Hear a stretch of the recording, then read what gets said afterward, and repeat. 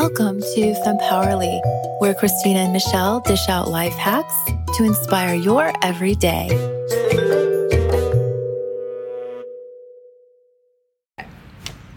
Hello again. It is Michelle here and Christina. And today we thought we would talk about something that probably comes up from time to time for everybody. I know it has for us. Yeah. And I think it's an important topic. So, and I think we could all use the input and ideas that other people have. So it's about boundaries versus grudges, kind of knowing the difference and how to handle the difference and so forth. So, yeah. So, I mean, I feel like sometimes people will think that because you're somebody that has stronger boundaries, that you're somebody that holds grudges against people. But we wanted to kind of talk that out because just because you're somebody that has strong boundaries and you're kind of owning up to who you want to let into your life and your mind and all of those things does not mean that you're somebody that holds grudges, because the two are really different. Mm-hmm. So, like, when I hear the word grudge, like, the first thing that comes to mind is anger. You're really mad. You're holding something inside of you. You're holding anger against a situation or a person. Mm-hmm. Or even unforgiveness. Anger, unforgiveness. It's like you're kind of like you haven't let go of something that upset you. Right. And now you're upset at them about it.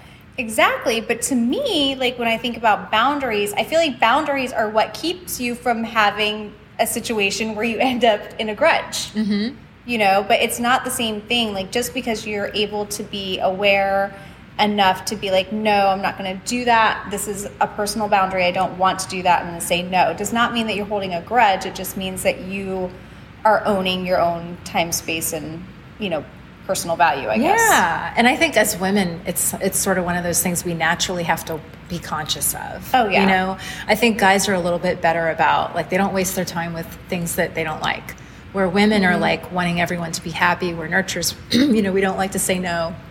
And so drawing boundaries is something we really have to be conscious of, whether it's with things that we do or that people that we're around. Like, life is precious and time is the most valuable thing we have. So we need to really be we need to have boundaries. Well, you know who has boundaries? And I think that this is true. Like, I feel like men have boundaries, but they wouldn't even think of it as boundaries. They just own their time and space, and they're very much they don't okay feel with bad saying no. about it. We feel bad about it. We feel guilty about it. We carry it. 100%. Like, but it is because of what you said.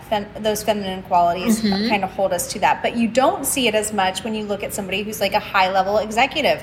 They have no issue with the word no, typically. They have no issue with their boundaries. Right, and they are operating out of the masculine. And masculine isn't bad. We all have to draw from it from time to time. Right. However, we have to be able to own it. Yes. You know, even in our feminine, we need to be able to just go, no, that doesn't serve, you know, my purpose. So. Right. And so I feel like the thing that we're trying to say is, like, in our minds, like, grudges are kind of like a toxic thing. It's sitting with you. It's not really hurting the person that you have a grudge against. Mm-mm. It's really only hurting yourself. As hard as that is to say and admit, like, sometimes we all get stuck in anger. Mm-hmm. We hold a grudge. We're super mad about it. But, you know, that is only within ourselves, you know, unless, like, somebody is, you know, close to you and they have to have the other side of it as well. But boundaries are different. Boundaries are just like a healthy way of knowing what is serving you, serving your life, and being able to own that and say, you know, no, I'm not going to do that. I'm not going to hang out with this person. They don't tend to make me feel good. They aren't adding something to my life. I'm not going to go and do these behaviors because it's not serving my ultimate goal, whatever the case may be. You know, I guess an example would be like somebody who doesn't want to go to bars and drink a lot. Right. Because it's not serving their ultimate purpose. I'm not saying there's anything wrong with going to a bar. Yeah. That's not what I mean, but that's like a boundary. Like, I'm not going to go hang out at a bar. I'd rather go hang out at a coffee shop. Exactly. I'm not going to hang out with the crowd that's partying because right now I've got a lot of goals and I need to find myself, like, in a different area. I don't want to do something that's going to take away from my efforts. Right. That's just a boundary. It's a boundary. And two, I was just thinking, one really great way to check yourself and find out the difference if you're thinking, oh my gosh, am I is one is personal and one is objective. So a grudge is very personal and a boundary is very objective, because a boundary isn't about personal differences. You may notice a difference that you don't want to particularly invite into your space, but you're not upset about it. You're not mad at the person. You're just making a decision. Whereas a grudge is a personal, you feel attacked or you want to attack, whatever, and it's personal. So I mean, the thing is too, like if you're finding yourself angry, that's going to be different, like you said, than a boundary. You're finding yourself in a different situation, and you're probably going to have to remedy that a different way. But boundaries, I mean, you can always sit back and be like, okay, these are the type of people that I want to attract into my life. These are the goals. So when you're goal setting, you're trying to find like-minded people, and not everybody's going to serve you. It's just a personal And you'll go decision. through chapters, and that's probably why boundaries is something that we all have to be aware of, because 5 or 10 years later you may have to start drawing boundaries with something that was perfectly welcome at a time before. Hopefully you're never staying still, you're moving in one direction, that way or that way, right? So you're going to need to draw different boundaries, and maybe we should talk about ways to draw boundaries, because that's the hard part. 100%. Well, I feel like there's so much anxiety around saying no. So much anxiety. Like, I can give an example. I was really trying to hone in with my personal business on what I wanted to do, the clients I wanted to serve, the type of work I wanted to do. And what that meant was I really had to start saying no to the types of work that I don't want to focus on. I had done those pieces of work in the past, but they no longer serve my interest as much as the things that I'm trying to get to do full time. It is so hard, though, when somebody comes to you and they ask you to do something that they know that you're capable of, you know that you're capable of. And your heart wants to help them, but... even though your heart doesn't want to do it.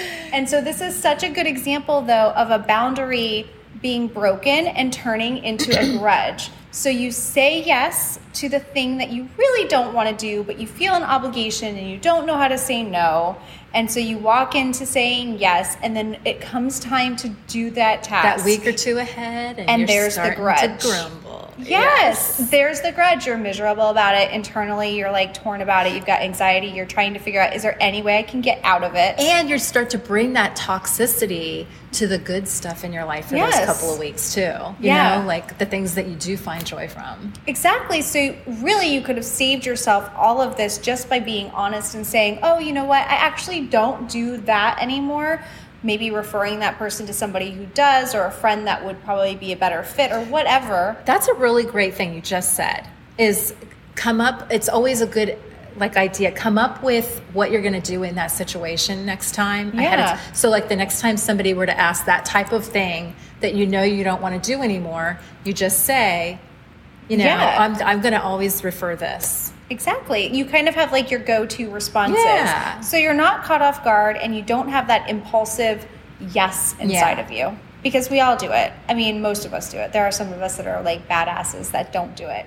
But for some of us, it's really hard. You want to please people, and then you end up displeasing yourself, making yourself angry. And that's just the opposite end of having good boundaries. Yeah. And like for me, I mean, I had, somebody reach out, and this from time to time happens, and I'm sure it does for everyone. And you're thinking, I've already had experiences with you. It hasn't been positive for me. Right. In fact, it's been negative, and I'm not mad. I don't, But I hope the person wish them well, but that I've already seen what I need to see, and that's not what I want in my life. Right. So, handling the whole, how do I respond to somebody reaching out and wanting to get together and you have no interest, it's really hard. And, sometimes there's no right or wrong answer. It's more just deflecting, and just kind of subtly saying, I'm super busy. Maybe later in the future we can catch up or something, and just leave it out there, because I really wouldn't know how you could tell somebody unless you're close and you need to give them a reason or something like that. But if it's just somebody who's like an acquaintance type person, it's not, I don't know that you need anything more than that. Well, I don't think that there's ever a reason necessarily to burn a bridge. No. Like, you don't have to burn a bridge Absolutely by saying not. no. You don't have to give somebody a ton of information. And if it burns a bridge by just nicely saying no, then they do have issues. That's true. And that's it's not you probably saved yourself a lot of trouble. But the thing is, like, if you don't burn a bridge and you find a way just to kindly say no, it's better. It saves the relationship, but you're not giving into something that you don't want to do, where, you know, ultimately you end up being like in that grudgy situation. Exactly. You know, that doesn't serve anybody either. So, So, I mean, the difference is boundaries, healthy boundaries are great. Maybe sit down with yourself and kind of like outline the things that you tend to say yes to, things that you are finding yourself stuck in, and outline ways that you could have walked through and set a boundary for that. Exactly. Because it's hard when and this goes for anything in life. Like if you know you want to not do something anymore, it's like coming up with your resolve ahead of time and having that in your pocket, knowing, you know, okay, if this happens, this is how I'm going to respond next time. It's a game changer, you know? You won't be standing there giving in because you can't think of anything good on the spur of the moment or whatever. Right. It's like a life, like lessons learned, like putting things in your pocket so you learn from every situation how you can respond to another situation. I mean, it's on Instagram. How many times does somebody message you about being a brand ambassador? Oh my gosh. I mean, you can only read so many of those emails, and if you are somebody who's a brand ambassador and that's your game, then that's awesome.